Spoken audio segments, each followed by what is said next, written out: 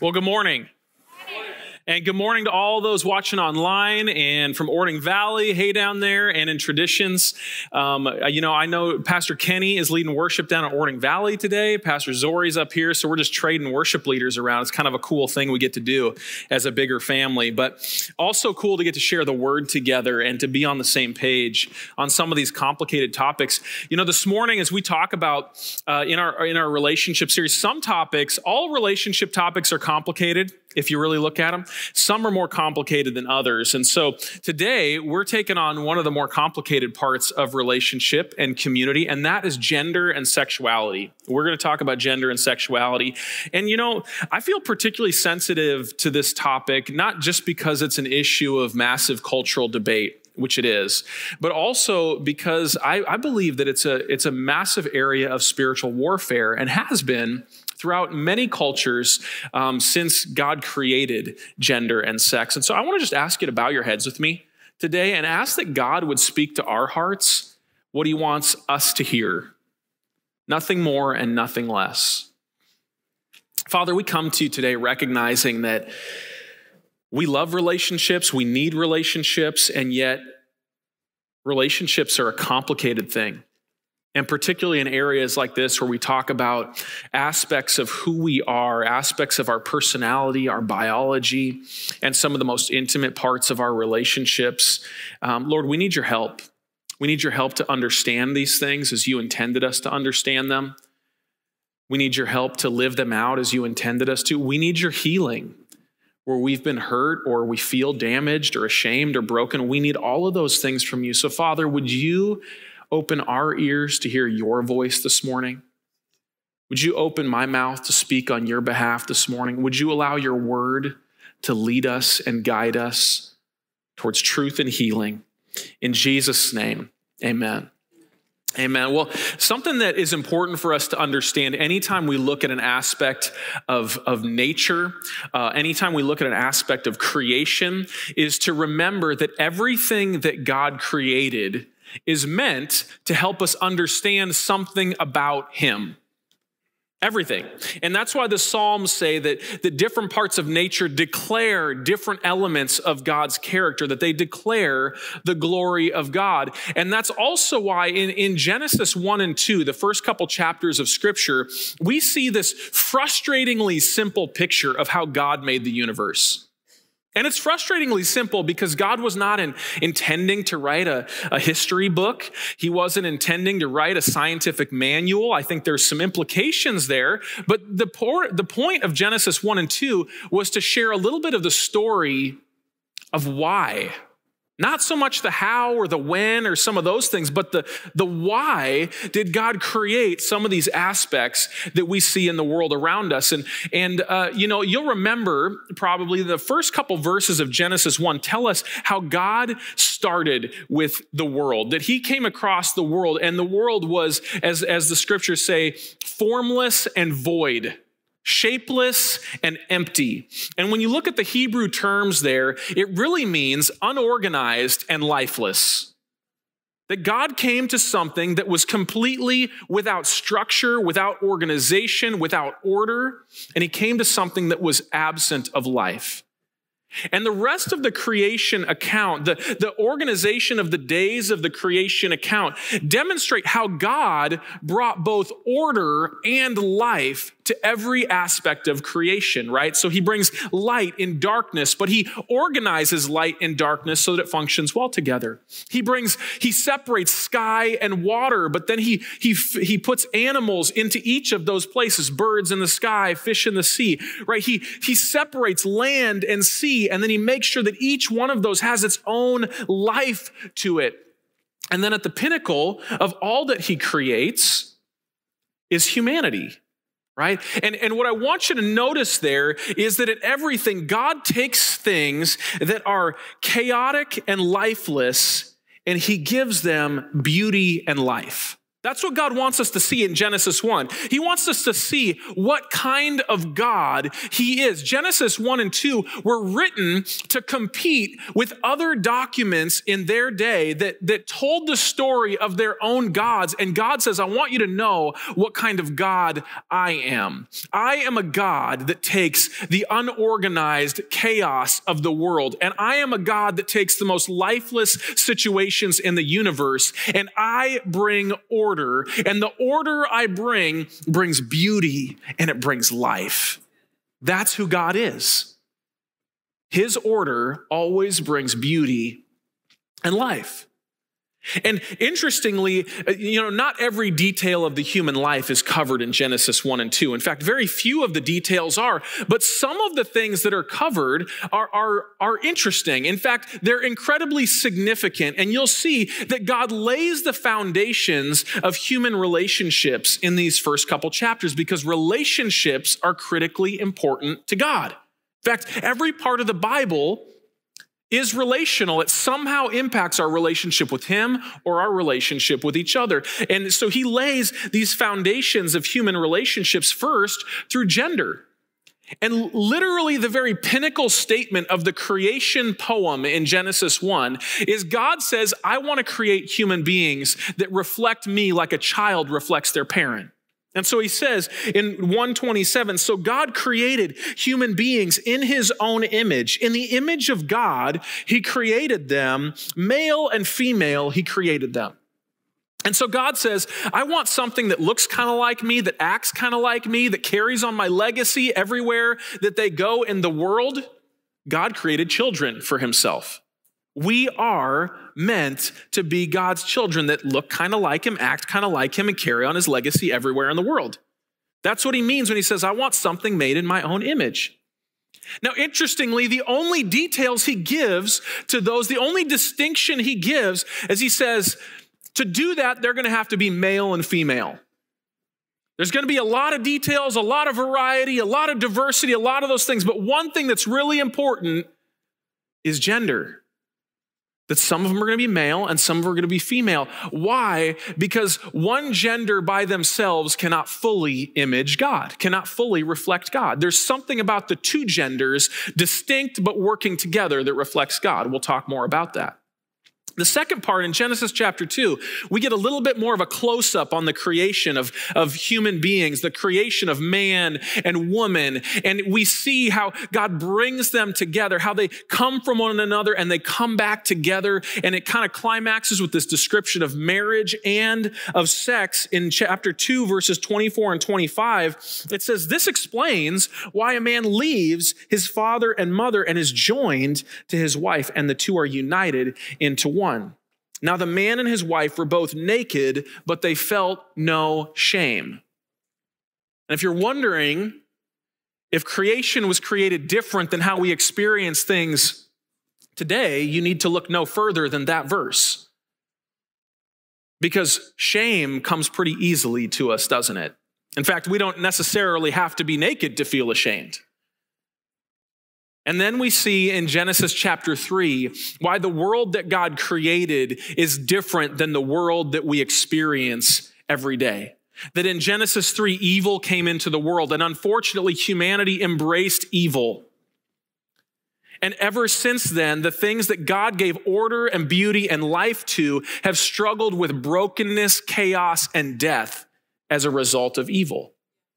And there is this war between God continually bringing order and beauty and life, and evil bringing brokenness, chaos, and death. And every part of creation is caught in it, including gender and sexuality. But what I want us to understand today is that God had purpose, and he still has purpose for how we were created and how we relate. He has purpose for the gender that we are born with. He has purpose for the sexuality that we are capable of. He has purpose, and those purposes get portrayed and expressed in different ways, and some of them fall within the order that God designed that brings beauty and life, and some of those expressions can fall outside of that. And they contribute to the chaos, to the pain, and even to death. And so I want to start with talking about gender. And when we talk about gender, we're talking about the biological sex of a human being and how that gender is expressed in the world around them. So we're talking about the physical body and the hormones within it that result in a gender expression to the community around us, right? And so male or female, or in our society, we have said that there are all sorts of other gender expressions and that you're capable of as well. But the Bible only gives us two. And the vast majority of cultures throughout history and around the world on every continent, in fact, almost exclusively except our own culture in recent history, have always acknowledged only two genders, whether they believed the Bible or not. That they acknowledged the existence of male and female, partially because they recognized these were the only two genders required for procreation, required for the human race to continue. But more importantly, to society and culture, every society, every culture has seen male and female as necessary together, but as distinct. That in every culture, masculinity brings certain things to families and society that femininity doesn't. And also femininity brings certain things to family and society that masculinity doesn't. And that is present throughout history and throughout anthropology, that you see these two things almost exclusively. And this idea of gender roles has mostly been a good thing. But as we are well aware of, those gender roles can be taken to unhealthy extremes. When one gender seeks to dominate another gender, that is an unhealthy extreme, isn't it? Or when one gender seeks to be completely independent of the other gender, that is an unhealthy extreme. Those types of things are not good, but the God-designed purpose behind gender is good, and more than it's there to help us function as society, which it is. But more than that, it's to reflect parts of who God is in distinct ways. We're supposed to see in different gender, in the other gender, we are supposed to see parts of God that we can't see in ourselves. We are supposed to see in the expression of both masculinity and femininity elements of God's character, an incredible, complex, divine being that could not be summed up in one gender, much less in one person. And so though there is a wide and overlapping spectrum of masculinity and femininity, it is all to represent God. Now, I want to talk about masculinity and femininity for a moment. If you look at some of the brain science behind masculinity and femininity, you will find that there are certain human traits that are common in every society around the world that lean towards masculinity. And there is this spectrum of masculinity, which means that despite what they may tell you, there is no male in the world that possesses every masculine trait. We all have a mix of those masculine traits. And the same is true of femininity, that there is a spectrum of traits that lean towards the feminine gender, the female gender in every society around the world. And those traits, though no one woman possesses all of those traits of femininity, women possess a majority of those traits and a mix of those traits. Here's the really frustrating, confusing part. There's not like a solid line between them. The two spectrums of masculinity and femininity overlap with some traits that can be shared either way. And often different cultures push all of those traits into one gender or the other, but there is a brain overlap. There's distinction. Men definitely lean towards one direction and tend to portray certain traits, and women definitely lean towards one direction and tend to portray different traits, but there is also overlap. And everywhere on that spectrum, there are some men that will tend towards the extreme of masculinity, as different from women as can possibly be. And there are some men that tend towards the middle of the spectrum, where they won't necessarily look as the extreme version of masculinity, but they are purely masculine, closer to the middle of the spectrum. And the same thing with women. So you see how, if we have one distinct, this is exactly how men behave, we're going to mess up. And if we're like, this is exactly how women are, we're going to mess up. But if we just sit in the middle and we say all men and women are exactly the same, we're going to mess up. There's a lot of opportunities to mess up, right? Which is why I think sometimes people are like, well, let's look outside this whole spectrum altogether and figure out different mixes and combinations of these things, because it can be a little confusing. But what I want you to see in that spectrum idea is that there is, though it's a little messy in the middle, there is distinction between male and female. There is clearly a brain type that leans toward one or the other, and yet there is clearly some unity there as well. There is distinction, but there's also overlap. And if we do believe that gender, as the Bible tells us, is supposed to reveal something to us about God, then we have to believe that the differences between the two genders show us something about God, and the overlap between the two genders also shows us something about God. I believe it does. And I think we more easily see that in the very specific picture we get of marriage in the Bible that I think illustrates what can be true on a broader level of society. So in marriage, I want to sum up the Ephesians 5 passage that is a wonderful picture, if you want to read the whole passage, of how God intends us not just to relate to each other. We often reduce it into like women should act like this and men should act like this, which is partially true, but it's meant to show us how we, by acting within certain gender roles, actually show the world how good God is. And so I want to sum up a little bit of the differences at the beginning of the passage, and then at the end of the passage, show how the overlap, the unity, actually brings those two differences together in something that reveals God to us. So Ephesians 5, verses 24 and 25, sum up the marriage gender roles this way. It says, as the church submits to Christ, revealing something about God, so you wives should submit to your husbands in everything. Now notice, it has nothing to do with the competency of the wife or the husband, everything to do with what it shows about God. Similarly, verse 25, for husbands, this means love your wives, no matter whether she deserves it, no matter whether you feel like it. Love your wives. How? Just as Christ loved the church. You're revealing something about God. He gave up his life for her. You see mutual sacrifice there from different angles. Why? Verse 31 and 32 tell us, as the scriptures say, a man leaves his father and mother and is joined to his wife, and the two are united into one. The marriage scripture from Genesis 2. This is a great mystery, but it is an illustration of the way Christ and the church are one. Did you catch that word illustration? It is an illustration.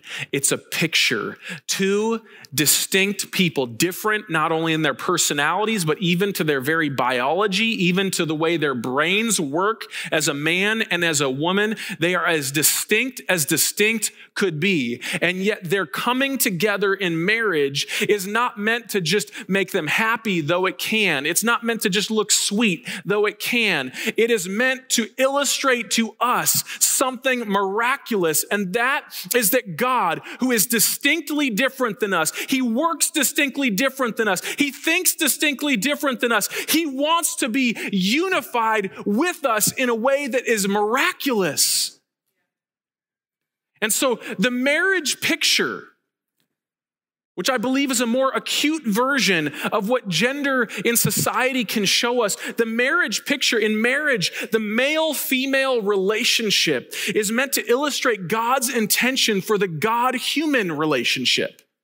And that intention is this: distinctly unique persons in miraculously intimate unity. You might be like, wow, Caleb, that's kind of a wordy phrase. But can you sum up the relationship between God and humanity better? I don't think so. Because that's the way the marriage relationship illustrates it. These very distinct and unique people. God values masculinity. He values femininity. He values every individual. He values that we each have our own dignity. And yet he has found miraculous ways to join that diversity into unity.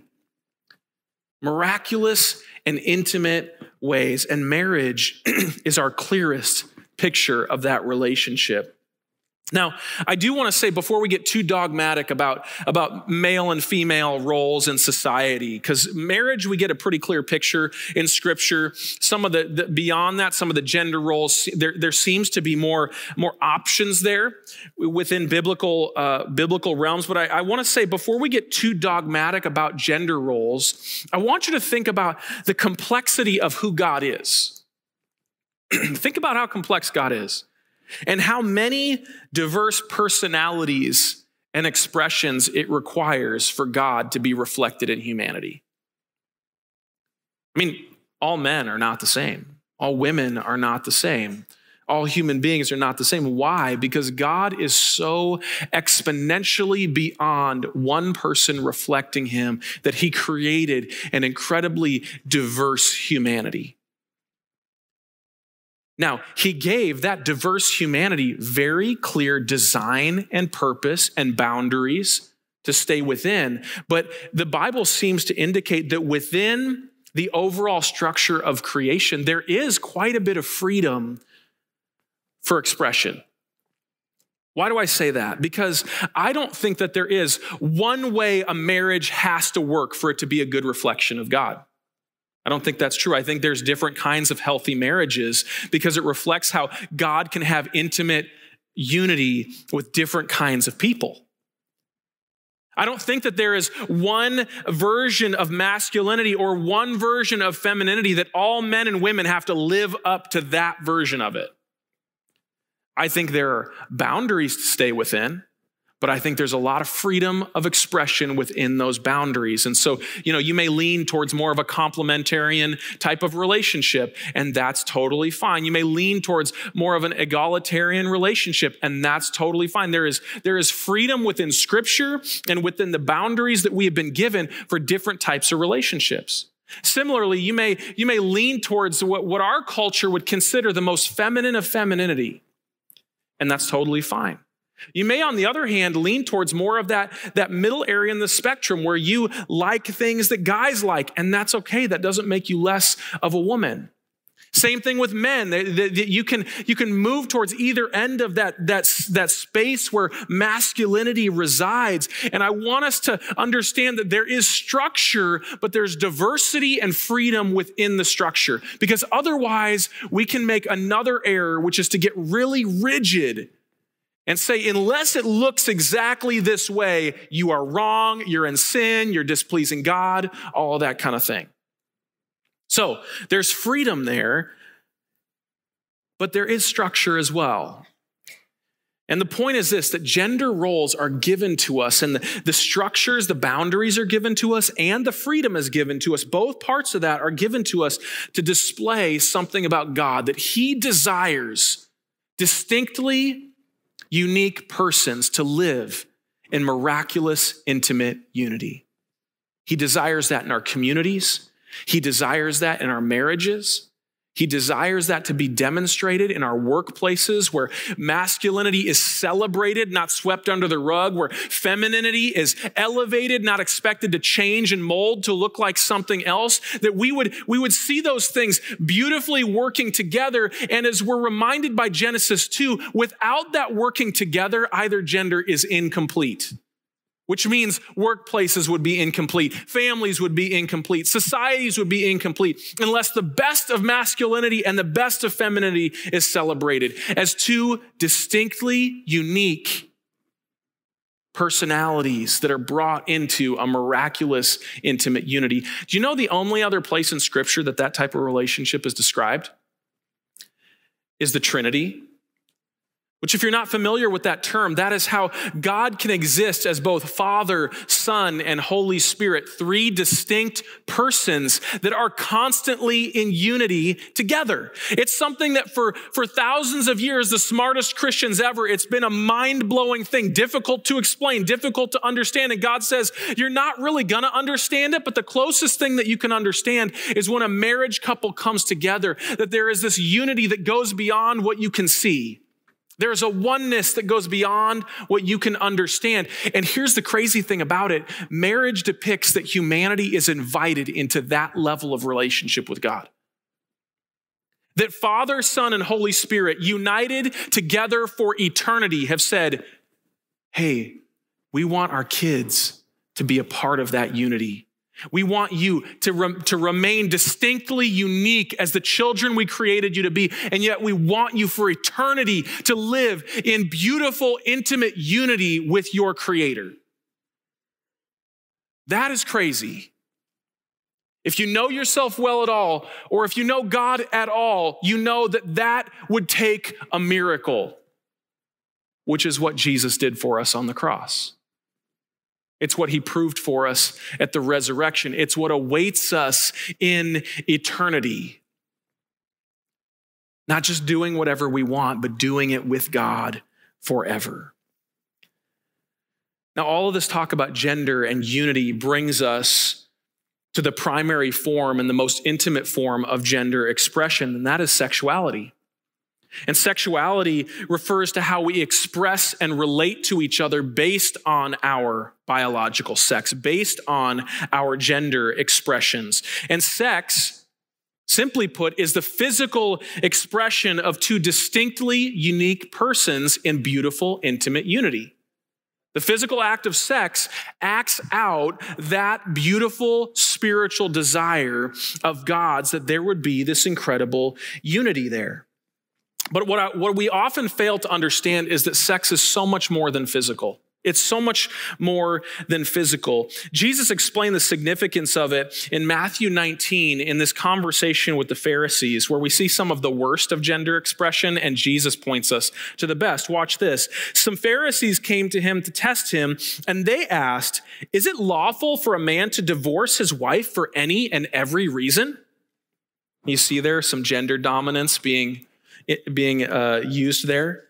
And Jesus says, "Haven't you read," he replied, "that at the beginning the Creator made them male and female," Genesis 1, "and said, for this reason a man will leave his father and mother and be united to his wife, and the two will become one flesh," Genesis 2.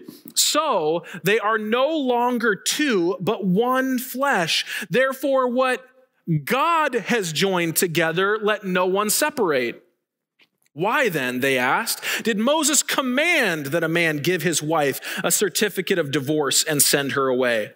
And Jesus replied, "Moses permitted you to divorce your wives because your hearts were hard. But it was not this way from the beginning. I tell you that anyone who divorces his wife except for sexual immorality and marries another woman commits adultery." So what we see here, and there's a lot that we see here that I'm not going to be able to explain fully, but what we see here is that Jesus is acknowledging a couple of things. One, he's acknowledging that God gave a sexual ethic that we live in a broken state of. He said it was not always this way. In the beginning, before your hearts were hardened, he did not intend for divorce to ever enter the picture. That came as a result of human hardness of heart. And what he says there is he says that sex joins a couple into one person.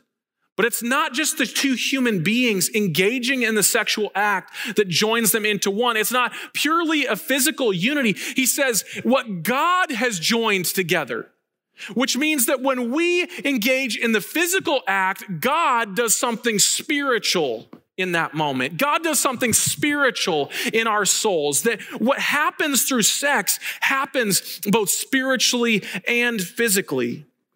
Why? Because sex is a physical act with soul-deep spiritual implications. Put another way that might sound familiar to you, sex is a symbol of a powerful spiritual reality. Where else do we say that? That something is a physical symbol of a spiritual reality. If you've been around church for a while, you've probably heard us talk about things like communion and baptism that way. Communion and baptism that were commanded by Jesus. They are the ordinances of the church. What for? Our primary forms of worship. That we would recognize what God has done in the spiritual by practicing little traditions in the physical.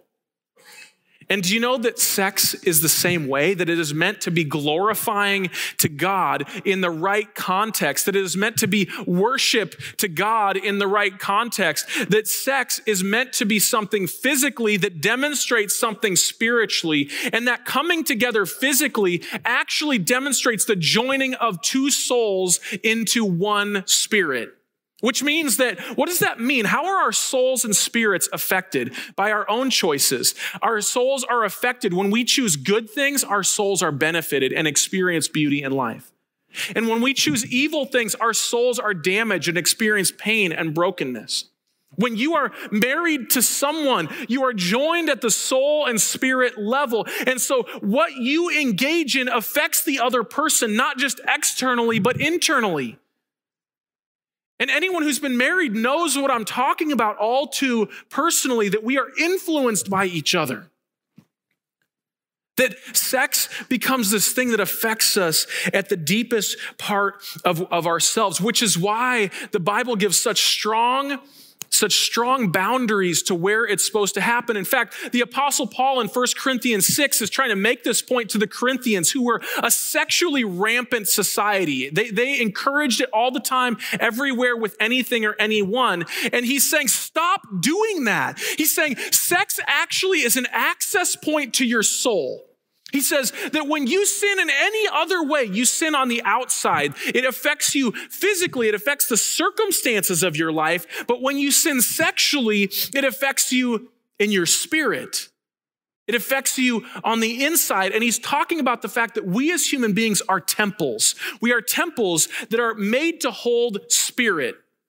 And we are capable of holding evil spirits, or we are capable of fulfilling our purpose to have unity with God's spirit inside of us. And when we engage in sexual immorality, we invite something damaging and dark into a place that was meant for us and God to be intimate.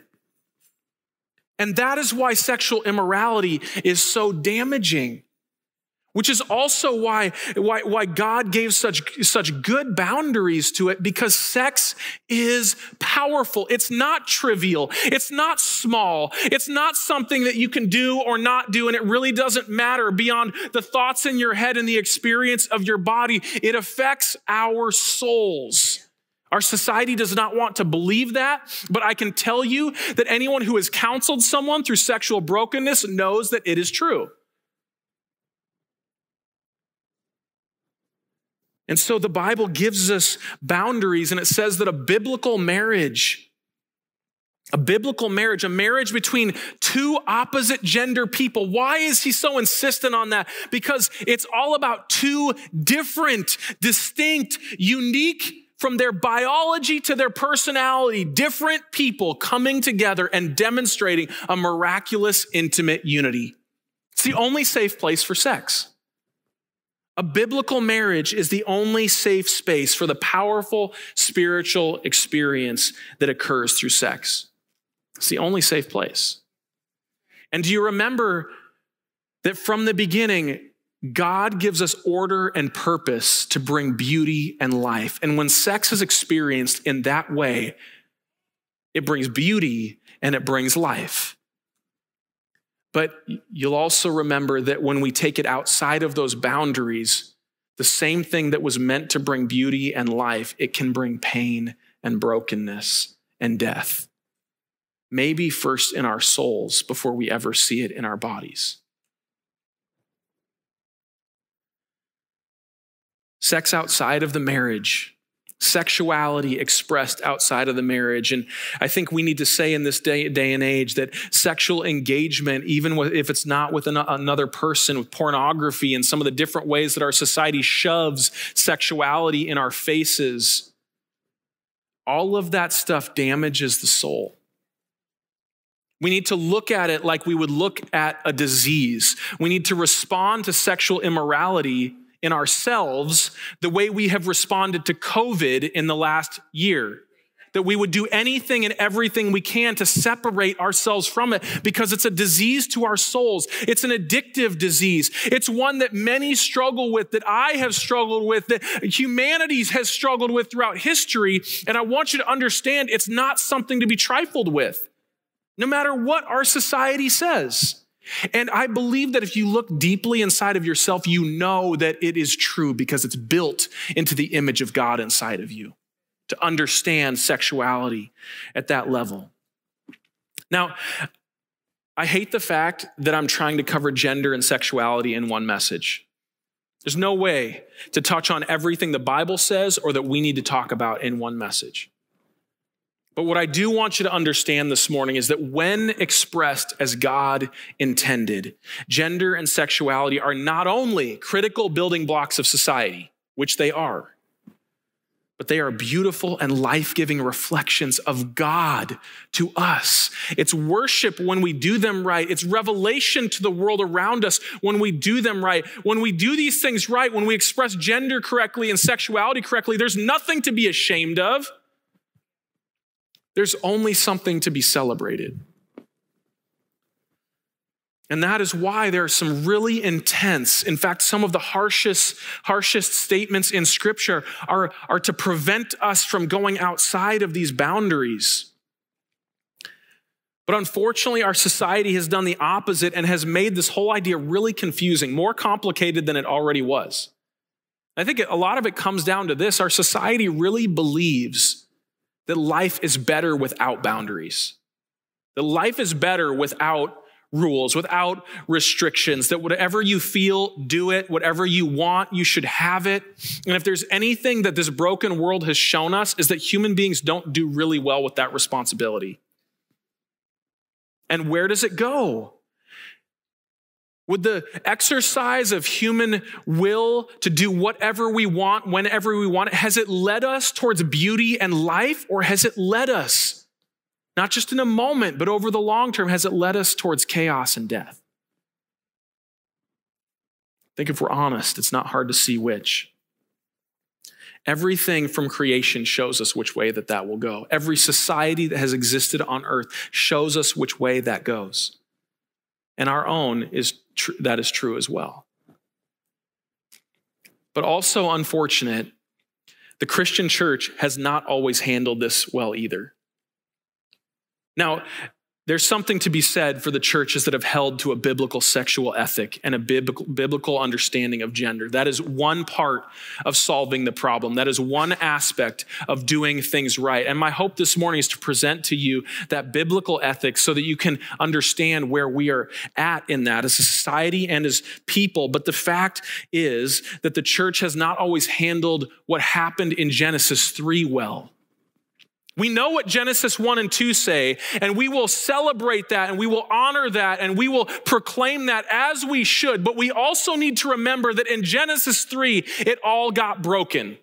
And that from the moment that Genesis 3 happened, gender and sexuality has been affected in humanity, and I would be so bold to say that it has been affected in all of us.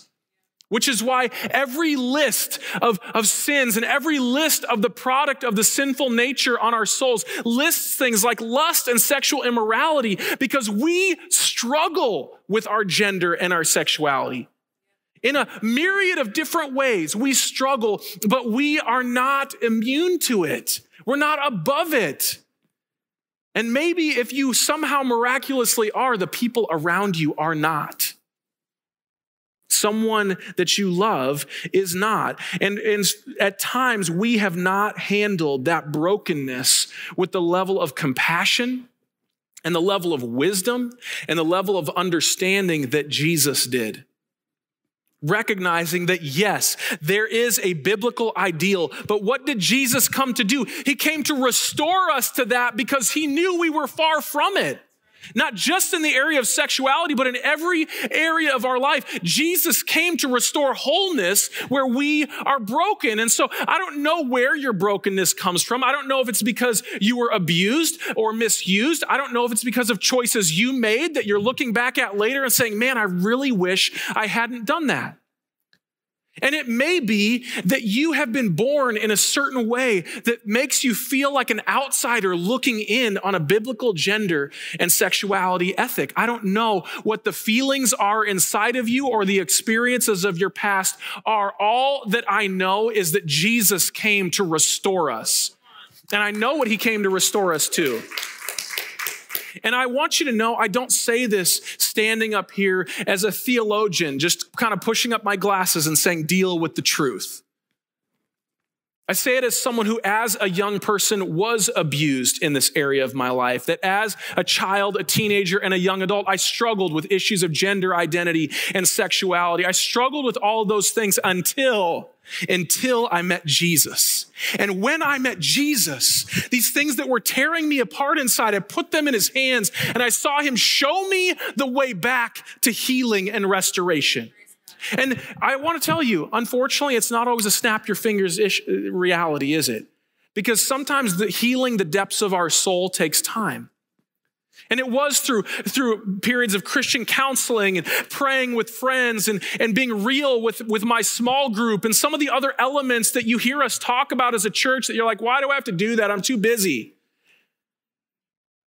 You are too broken not to be busy with the things of God.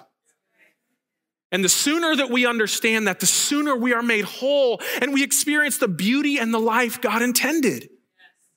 And so I want to say to you this morning that we have to be honest about these things with ourselves and with God.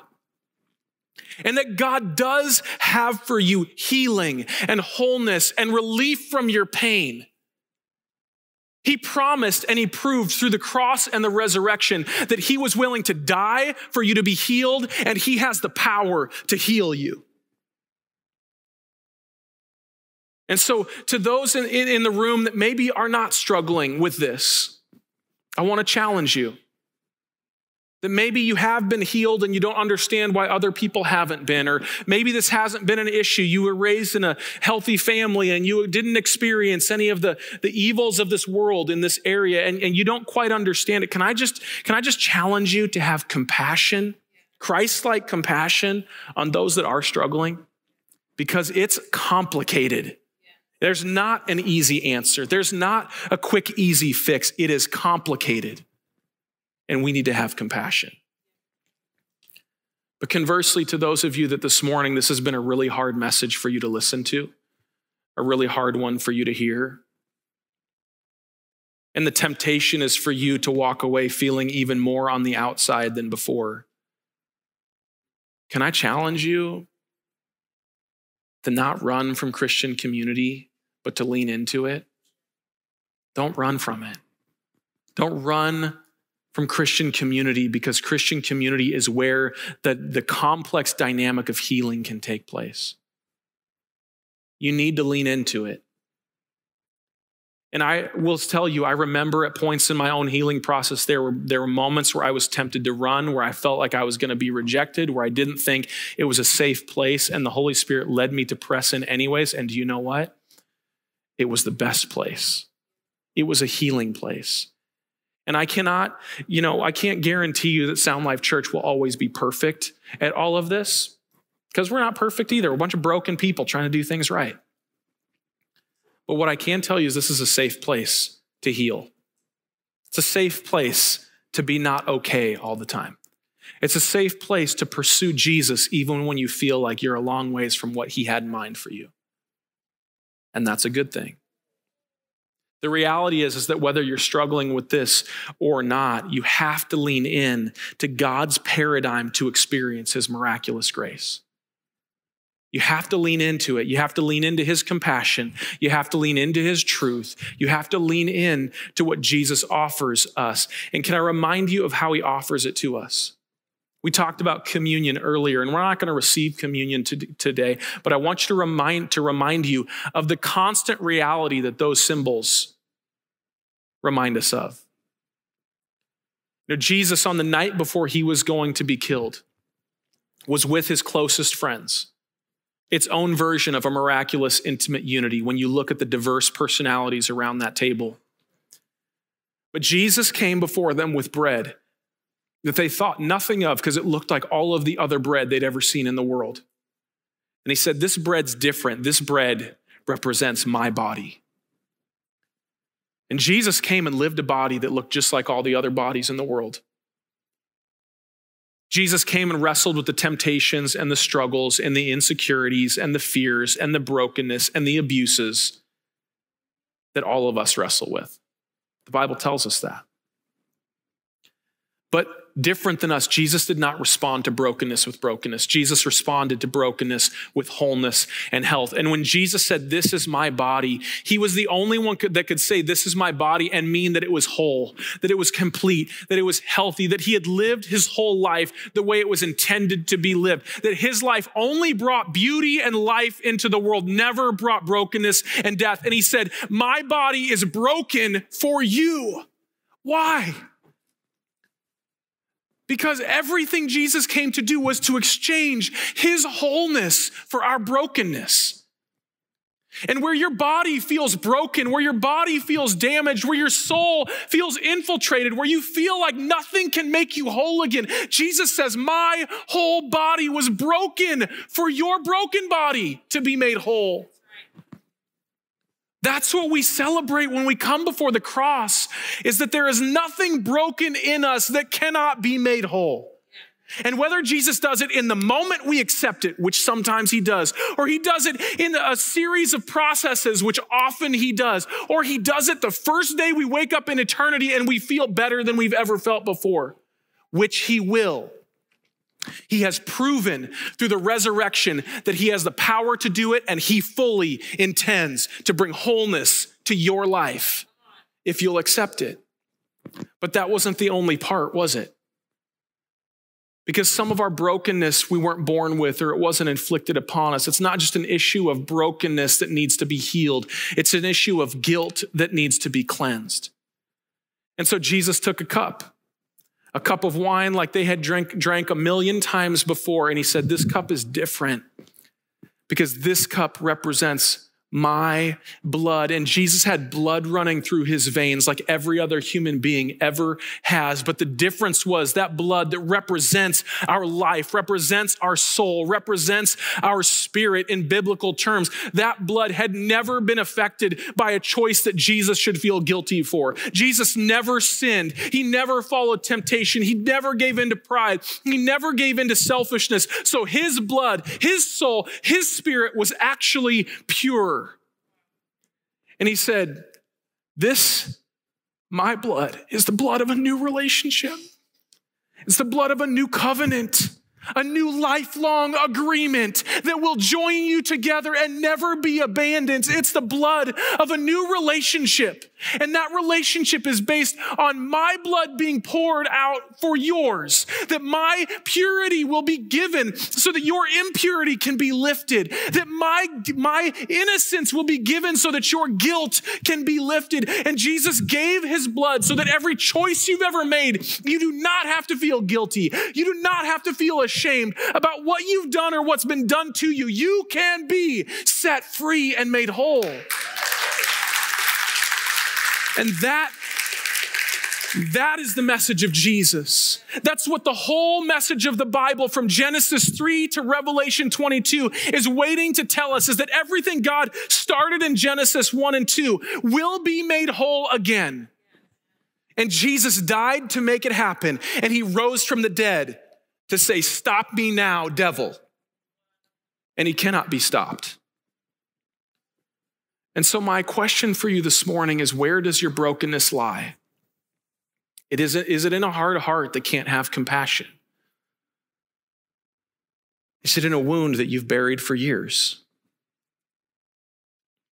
Is it in a condition of your body or mind that you just can't seem to explain away?